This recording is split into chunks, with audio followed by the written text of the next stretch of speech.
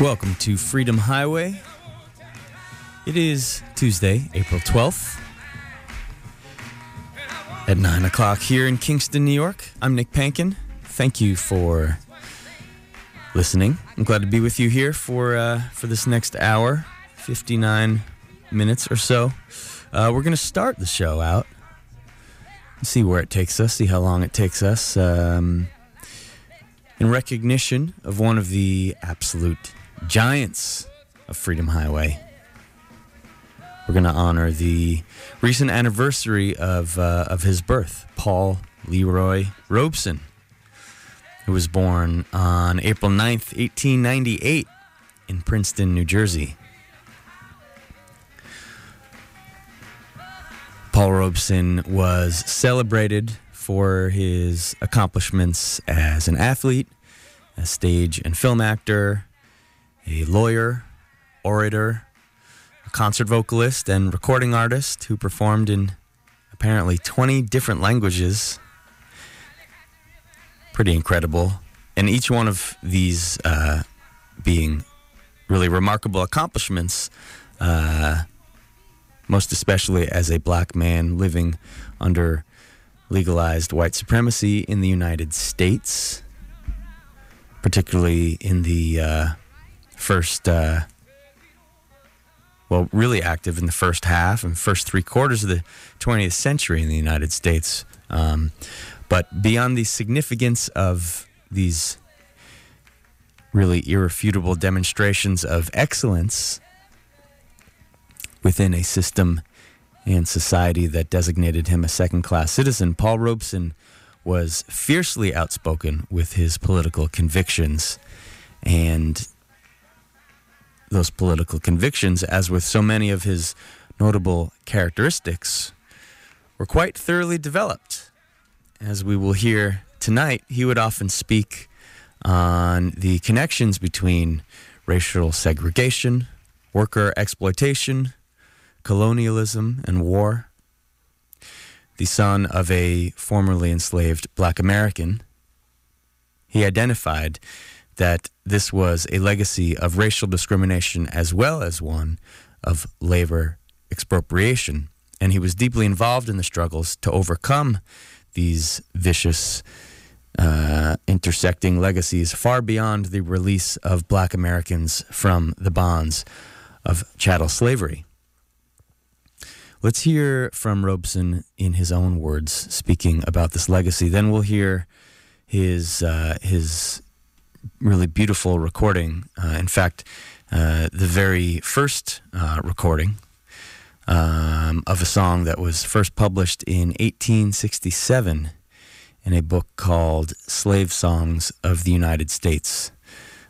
But first, a brief clip of Paul Robeson speaking about his background. I come from a slave father, not grandfather, a slave father, born in eastern North Carolina in 1843, escaped from slavery in 1858, a contemporary co-fighter with Frederick Douglass, Harriet Tubman, John Brown, Sojourner Truth, and William Lloyd Garrison for the freedom not only of the Negro people, but of millions of white workers caught in the same serfdom as their black brothers and sisters. So our brothers and sisters from Mexico, the Philippines, from the lands of Asia, from the West Indies, from Latin America, have come to these shores to share the same fate. And all through our history, the working masses, colored and white, speaking many languages, representatives of the finest of the old and new world cultures, have had to fight every step of the way for a decent wage, for decent homes, for decent education for their children, for human dignity itself.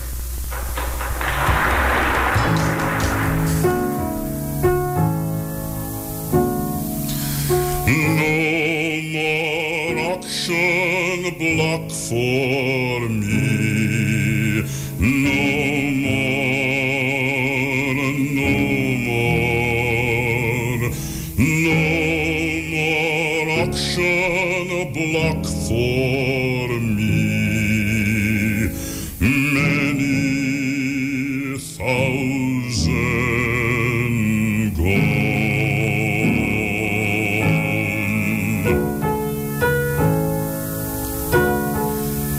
more pint of salt for me. No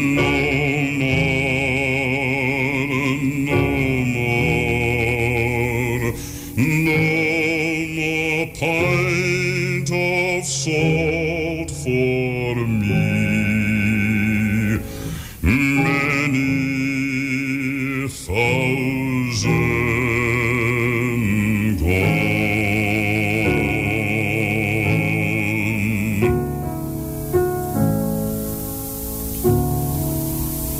No more driver's lash for me.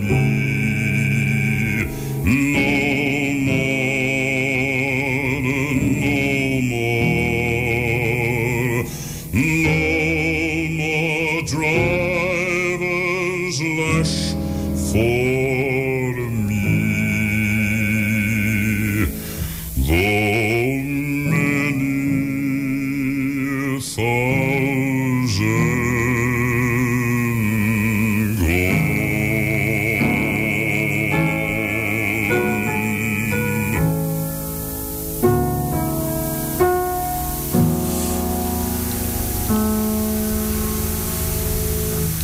Beautiful recording there from 1947, Paul Robeson singing No More Auction Block, a song that was first published in 1867 in a book called Slave Songs of the United States. And before that, we heard Paul Robeson speaking to the Marine Cooks and Stewards Convention in San Francisco in 1951, and that audio is found on it's a record. It's called Words Like Freedom, and it was put out by the Freedom Archives in 2008, and it's all recordings of Paul Robeson speaking in interviews and public speeches, as well as a really fantastic historical recording that we will hopefully have time to hear later on in the show of Robeson defiantly appearing before the House Un-American Activities Committee in the United States House of Representatives. But we're going to keep going with some music here at the top.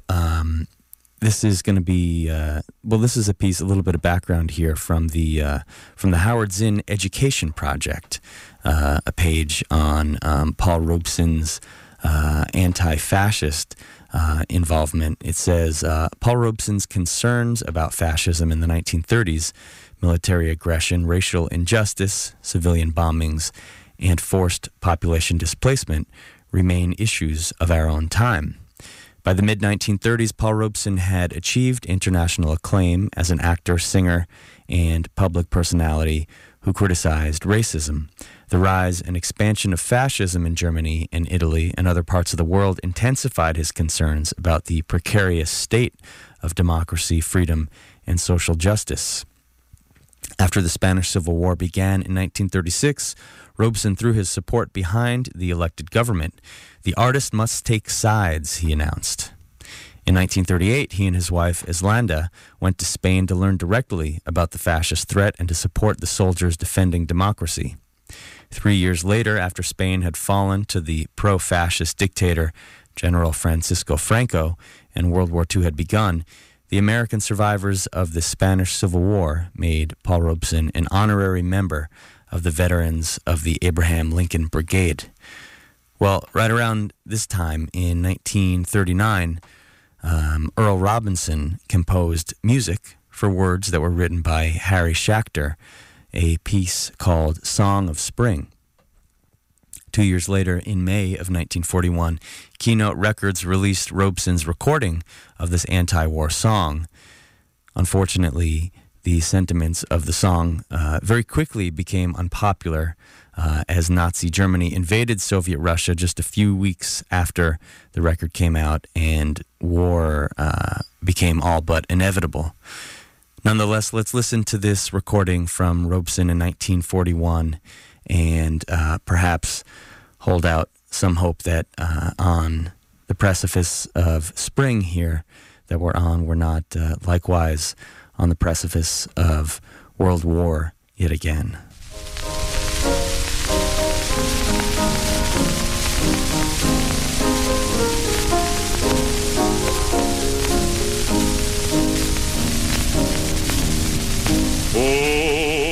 I wonder, will we be at war this spring? Will we be fighting while the robins sing? Will bayonets be a-bristling and bullets do the whistling while the world is all in bloom in the spring? Can it be that we'll be drilling when it's spring? Can it be that we'll be killing when it's spring? Oh, I'd rather take it easy, give that enemy a breezy, a bright and cheery howdy in the spring. Oh, is that a time for dying when it's spring, and the women to be crying when it's spring? When gardenias are a-selling, is that a time for shelling, when the lilacs are in bloom in the spring? Oh, I hope it won't arrive in the spring, for it's great to be alive in the spring. Oh, I hope it won't arrive when it's great to be alive, for it's great to be alive in the spring.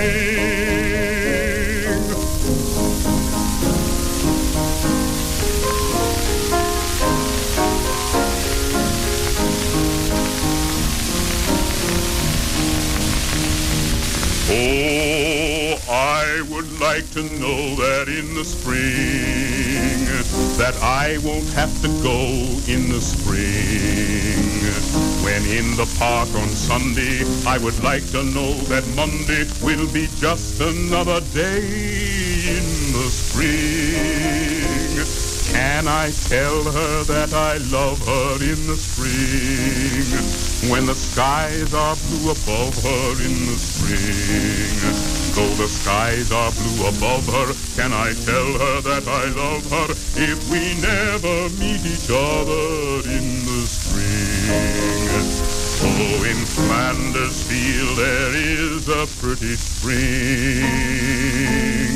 In Flanders Field the larks still bravely sing, and row on endless row the poppies bloom and grow, but the richness lies below in the spring. Oh, I just like an ordinary spring, with people laughing just because it's spring. And whatever is his name, I am sure he feels the same, for it's great to be alive in the spring.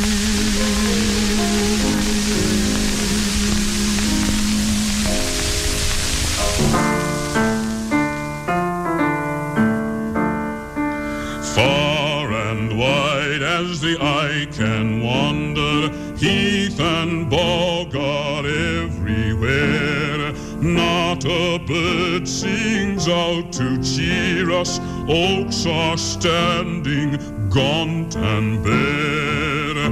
We are the Peat-Bog Soldiers, we're marching with our spades to the bog. Up and down the guards are pacing, no one can go through. Flight would mean a sure death facing, guns and barbed wire greet our view. We are the Peat-Bog Soldiers, we're marching with our spades to the bog. But for us there is no complaining, winter will in time be past. One day we shall cry rejoicing, homeland dear, you're mine at last. Then will the Peat-Bog Soldiers march no more with their spades to the bog. Doch für uns gibt es kein Klagen, ewig kann's nicht Winter sein. Einmal werden froh wir sagen, Heimat, du bist wieder mein. Dann ziehen die Moorsoldaten nicht mehr mit dem Spaten ins Moor. Dann ziehen die Moorsoldaten nicht mehr mit dem Spaten ins Moor. That is Paul Robeson in 1942 singing the great anti-fascist song, The Peat-Bog Soldiers, which was written in 1933 by prisoners in Nazi labor camps for political opponents of the Third Reich. This song came out of a camp that held about 1,000 socialist and communist internees who were banned from singing existing political songs, so they made their own. The words apparently were written by Johann Esser and Wolfgang Langhoff, and the music was composed by Rudy Gogwell, and it was later adopted by Hans Eisler and Ernst Busch to become the version that we know and is widely sung to this day. And before that, we heard just the year earlier in 1941, Robeson singing Spring Song. Well, let's see now. Let's go ahead and we'll listen to another song from Robeson, another recording from 1942, and another one which musically was composed by Earl Robinson. He used a poem written in 1925 by Alfred Hayes, and in 1936. Put it to music to become another widely known, widely sung song called Joe Hill, or I Dreamed I Saw Joe Hill Last Night. Joe Hill, who was executed in 1915, then honored by this poem 10 years later by Alfred Hayes. Joe Hill, the musician and labor organizer, rabble-rouser, revolutionary, and much like Robeson, an outspokenly revolutionary music maker, and was targeted for his political activities, and really essentially was held as a political prisoner in the United States, the land of the free. In Joe Hill's case, actually executed, and as we'll hear shortly, in Robeson's case, held captive inside the United States with his passport revoked. But first, let's listen in 1942 to Paul Robeson singing the Earl Robinson and Alfred Hayes composition, Joe Hill.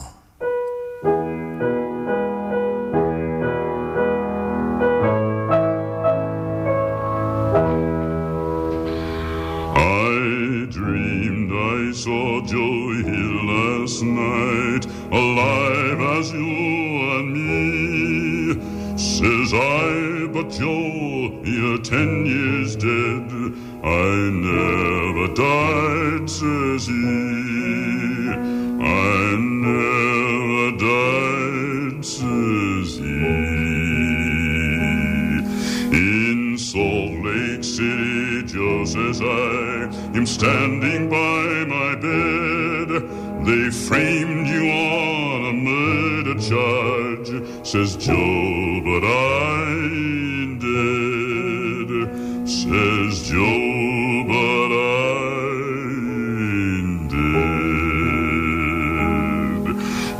Copper bosses killed you, Joe. They shot you, Joe, says I. Takes more than guns to kill a man, says Joe, I didn't die. Says Joe, I didn't die. And standing there as big as life, and smiling with his eyes, says Joe, what they can never kill, went on to organize, went on to organize. From San Diego up to Maine, in every mine and mill, where workers strike and organize, it's there you'll find Joe Hill. It's there you'll find Joe Hill. I dreamed I saw Joe Hill last night, alive as you and me. Says I, but Joe, you're 10 years dead. I never died, says he. I never died, says he. I never died, says he.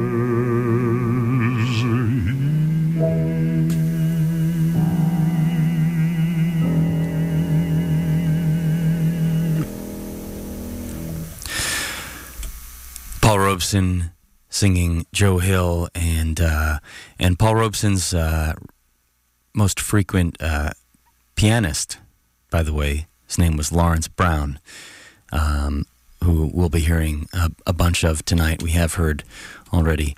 This from a article in Smithsonian Magazine in April 1949, just as the Cold War was beginning to intensify. This is after World War II came to a close. Actor, singer, and civil rights activist Paul Robeson traveled to France to attend the Soviet Union-sponsored Paris Peace Conference. After singing Joe Hill, the famous ballad about a Swedish-born union activist falsely accused and convicted of murder and executed in Utah in 1915, Robeson addressed the audience and began speaking extemporaneously, as he often did, about the lives of black people in the United States. Robeson's main point was that World War III was not inevitable, as many Americans did not want war with the Soviet Union. Before he took the stage, however, his speech had somehow already been transcribed and dispatched back to the United States by the Associated Press. By the following day, editorialists and politicians had branded Robeson a communist traitor for insinuating that black Americans would not fight in a war against the Soviet Union. Historians would later discover that Robeson had been misquoted, but the damage had been almost instantly done, and because he was out of the country, the singer was unaware of the firestorm brewing back home over the speech. It was the beginning of the end for Robeson, who would soon be declared the Kremlin's voice of America by a witness at hearings by the House Un-American Activities Committee. Committee Chair John Wood, a Georgia Democrat, summoned baseball great Jackie Robinson to Washington.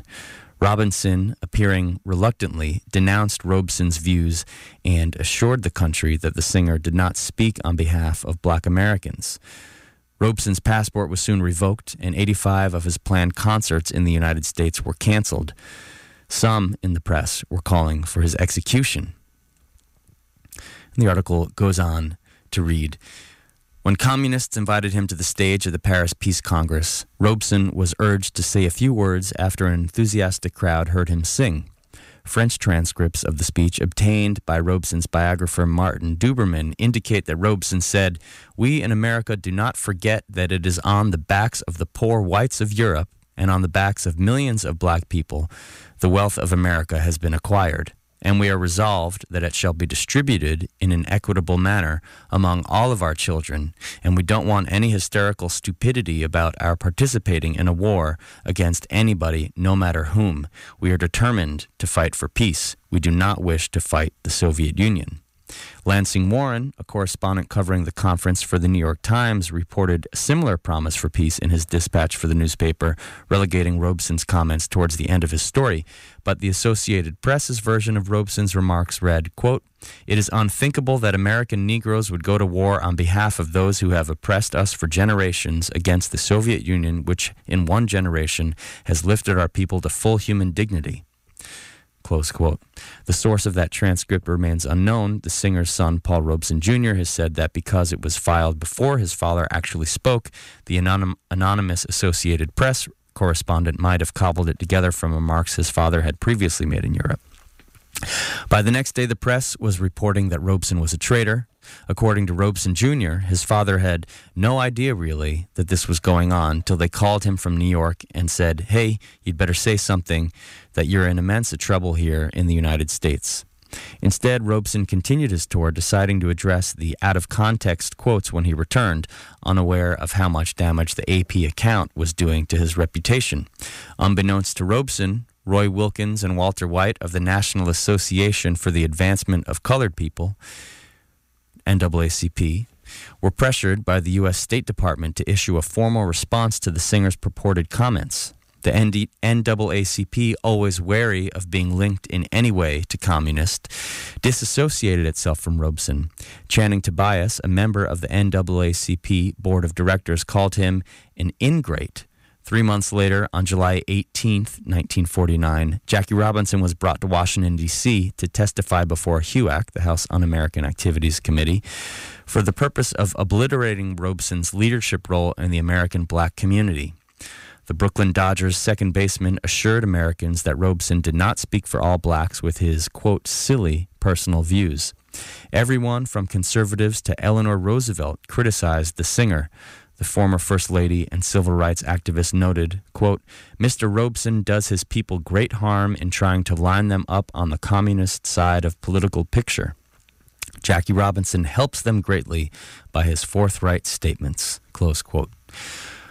Well, that's just a little glimpse of kind of the cascade of political blowback that Paul Robeson received as a result of saying, sharing some, I think, pretty insightful perspectives at this gathering organized to, I guess, really de-escalate the brewing Cold War in the wake of World War II. In fact, let's give a listen now to Paul Robeson speaking just a couple years later at a performance that he gave on the United States of the United States side of the Canadian border. This is after he had his passport revoked. Just to give a little glimpse into really what Paul Robeson was saying, for which he was receiving so much political repression. I speak as one whose roots are in the soil of my land. I speak as one, as I say, whose fathers and whose mothers toiled in cotton, toiled in tobacco, toiled in indigo, toiled to help create the basic wealth upon which the great land of the United States was built. The great primary wealth came from the blood and from the suffering of my forefathers. And I say, as I have said many times, that I have a right to speak out on their blood, on what they have contributed to that land, and on what I have contributed also as best I can. But I say right here that because of their struggle, I will go around the world, but I'm telling you now that a good piece of that American earth belongs to me.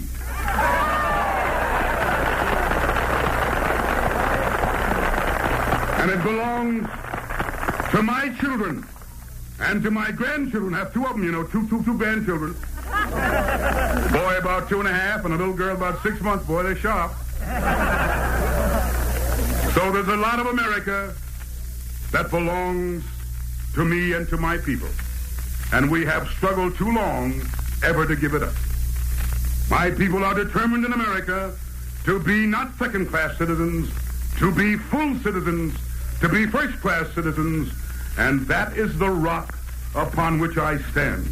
From that rock, I reach out, as I say, across the world, to my forefathers in Africa, to Canada, all around the world, because I know that there is one humanity, that there is no basic difference of race or color, no basic difference of culture, but that all human beings can live in friendship and in peace.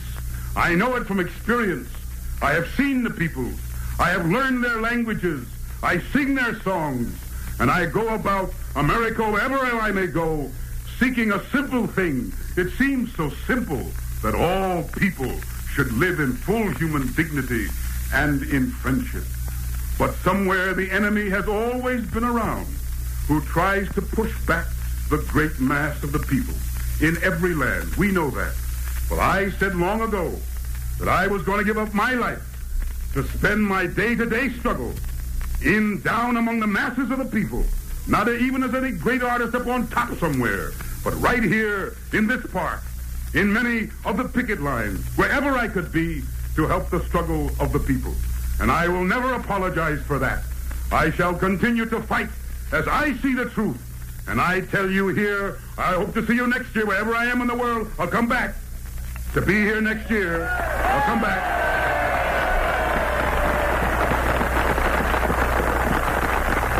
And I want you to know that I'll continue this year fighting for peace, however difficult it may be.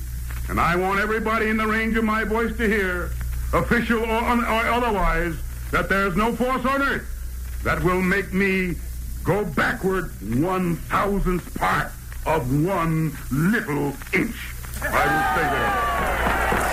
That is Paul Robeson speaking with such defiance on May 18th, 1952, at a concert that he gave on the U.S. side of the Canadian border there in the midst of his fight over his passport, as he was receiving with the subject of so much political suppression, political attacks, really being held as a political prisoner inside the land of the free. This country that purports to have free speech, and that recording is also to be found on this Words Like Freedom record that was put out by the Freedom Archives in 2008, featuring all different excerpts of Paul Robeson speaking. Well, we're gonna take a quick little break now. When we come back, we're gonna backtrack again back to 1949, when this whole firestorm began to kick up around Robeson in the aftermath of World War II, as the Cold War and the Red Scare and McCarthyism and the FBI under J. Edgar Hoover, political suppression in the United States was really kicking into the next gear.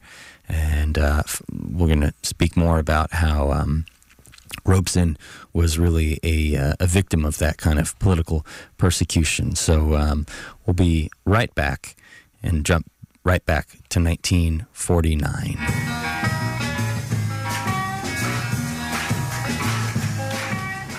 You're listening to Freedom Highway. I'm Nick Pankin, and I am glad to be with you as we continue to celebrate Paul Robeson, the wonderful American, so many things, but for the purposes of tonight's show, musician and outspoken political advocate, radical political activist. He was born on April 9th, 1898, so we've just passed the anniversary of his birth. Now, before the break, we were talking about what started to happen in 1949 as Robeson was speaking out against the escalation of the Cold War, the vilification of folks who were, the Soviet Union, and people who were trying to avert the heightening of tensions between the U.S. and the Soviet empires. So just a couple months after Jackie Robinson testified in front of the House Un-American Activities Committee to slander Paul Robeson, in July of 1949, Robeson was scheduled to perform an outdoor concert in Peekskill, New York, organized by the Civil Rights Congress, and this concert was met with a violent riot by local Klan members and sympathizers, and with the widespread accommodation by local law enforcement, certainly Klan members and sympathizers among them. And as a result of the riots, the concert was rescheduled for a month later, and when it happened, 20,000 people showed up to hear Robeson sing. 20,000, that's a lot of people. And volunteers formed a human ring, around the entire event to protect all of the attendees from violent rioters, and formed a ring around Robeson himself as he performed to protect him. So this is all happening, at the time of Paul Robeson really falling under attack for his political views, his expression of political views. I want to stray now from Robeson's voice himself, listen to actually a couple songs about this event, and then we're going to get back and hear directly from Robeson himself. This is a recording from 2000 that was released in 2012 on the Mermaid Avenue Volume 3 collection of songs composed by Woody Guthrie, but performed by Billy Bragg and Wilco. And this is a song where, Woody Guthrie embellishes the number a little bit. This one is called My 30,000. And he's the man that faced the Ku Klux Klan. On Hollow golfing ground, these words came sounding. And all around him there, to jump and clap and cheer, I sent the best I had, my 30,000. Well, the Klansman leader said that Paul would lose his head when 35,000 vets broke up that concert. But less than 4,000 came to side with the Klan. But around Paul's lonesome oak, my 30,000. It's a brassy band, it's not around the grounds. 400 noble souls, Westchester's manhood. And they looked exactly like the fleas on a tiger's back. Lost fish in the waters of my 30,000.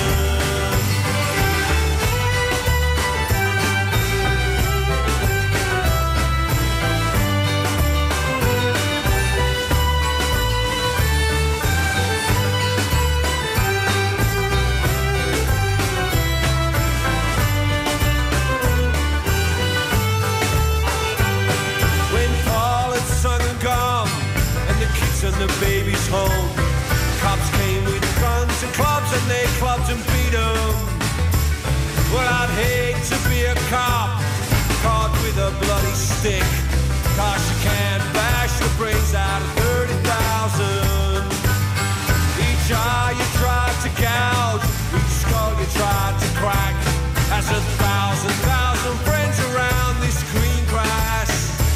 If you furnish the skull someday, I'll pass out the clubs and guns to the billion hands that love my 30,000. Each wrinkle on your face, I know it at a glance. You cannot run and hide, no duck, no dodge them.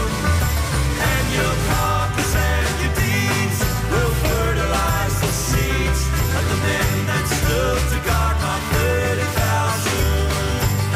Of the men that stood to guard my 30,000. Billy Bragg and Wilco, they're singing the words written by Woody Guthrie, who was at the Peekskill concert. I believe both of them, where Paul Robeson was attacked by local white supremacists, American nationalists, and at the second one, 20,000 people showing up to hear Paul Robeson and to protect him. Woody Guthrie there singing or writing My 30,000. Again, that was performed by Billy Bragg and Wilco on the Mermaid Avenue collection, Volume 3, which was released in 2012. And for the interest of time, we're going to leave it at that, though there were a couple other songs that I did want to get in there, being one from Pete Seeger, Hold the Line, another from Ry Cooder called Three Chords and the Truth, but you can go listen to them on your own. I want to turn back now to Paul Robeson himself. The following year, he had his passport revoked. They attempted to pressure him into signing a loyalty oath in the process of renewing his passport, but he refused, stating that it violated all of his rights as an American citizen, rightfully refusing, in my opinion. Eventually, Paul Robeson in 1956 was called, after a number of years of being prevented from traveling overseas. His income from performing drastically reduced with the prevention of his ability to travel internationally. And in 1956, he was called before the House Un-American Activities Committee. This is a bit of a long audio clip, but it's really quite incredible. I have played it once before on the show a few years ago, but let's listen again. And this comes, once again, from the Words Like Freedom collection from 2008. And this is a recording of Paul Robeson appearing before the House Un-American Activities Committee in 1956. Now, Mr. Robeson, do I have the privilege of asking who is addressing me? I'm Richard Aaron. What is your position? I'm director of the staff. Did you file a passport application in July 2, 1954?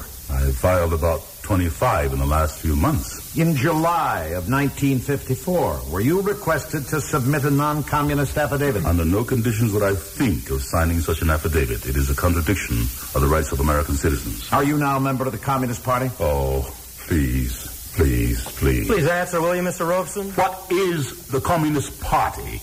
What do you mean by that? Are you now a member of the Communist Party? Would you like to come to the ballot box when I vote and take out the ballot and see? Mr. Chairman, I respectfully suggest the witness be directed to answer the question.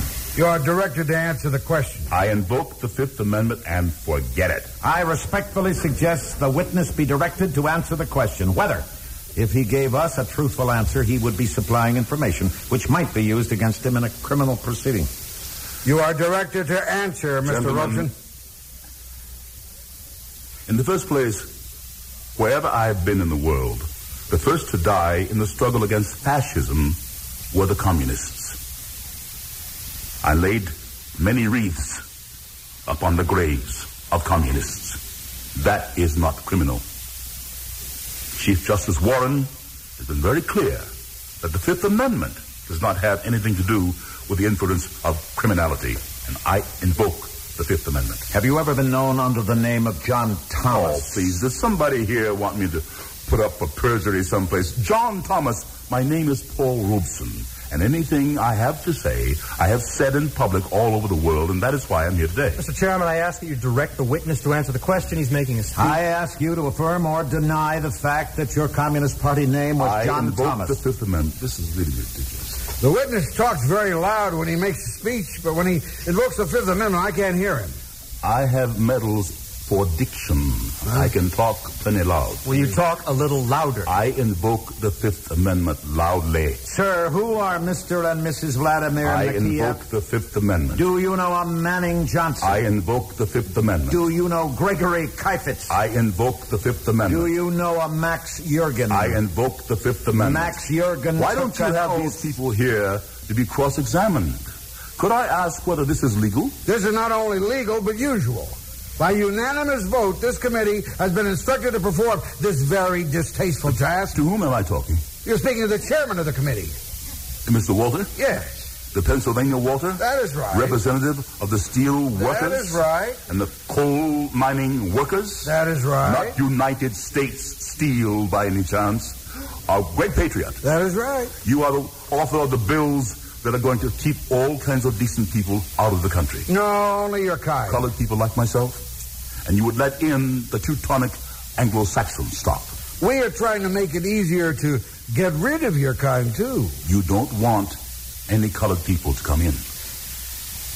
Could I be allowed to read from my statement? Will you just tell this committee, please, while under oath, Mr. Robeson, the communists who participated in the preparation of that statement? Oh, please. The reason I'm here today, from the mouth of the State Department itself, is I should not be allowed to travel because I have struggled for the independence of the colonial peoples of Africa.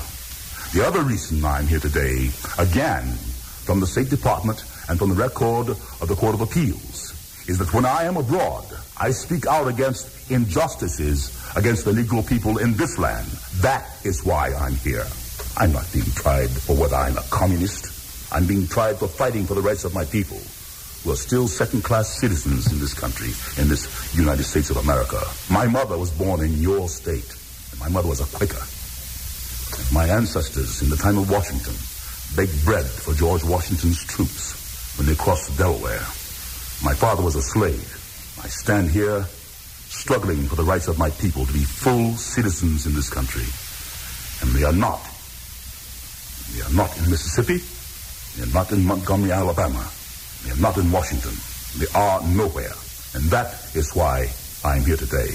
You want to shut up every Negro who has the courage to stand up and fight for the rights of his people, for the rights of workers. And I have been on many a picket line for the steel workers, too. And that is why I'm here today. Would you tell us whether or not you know Thomas W. Young? I invoke the Fifth Amendment.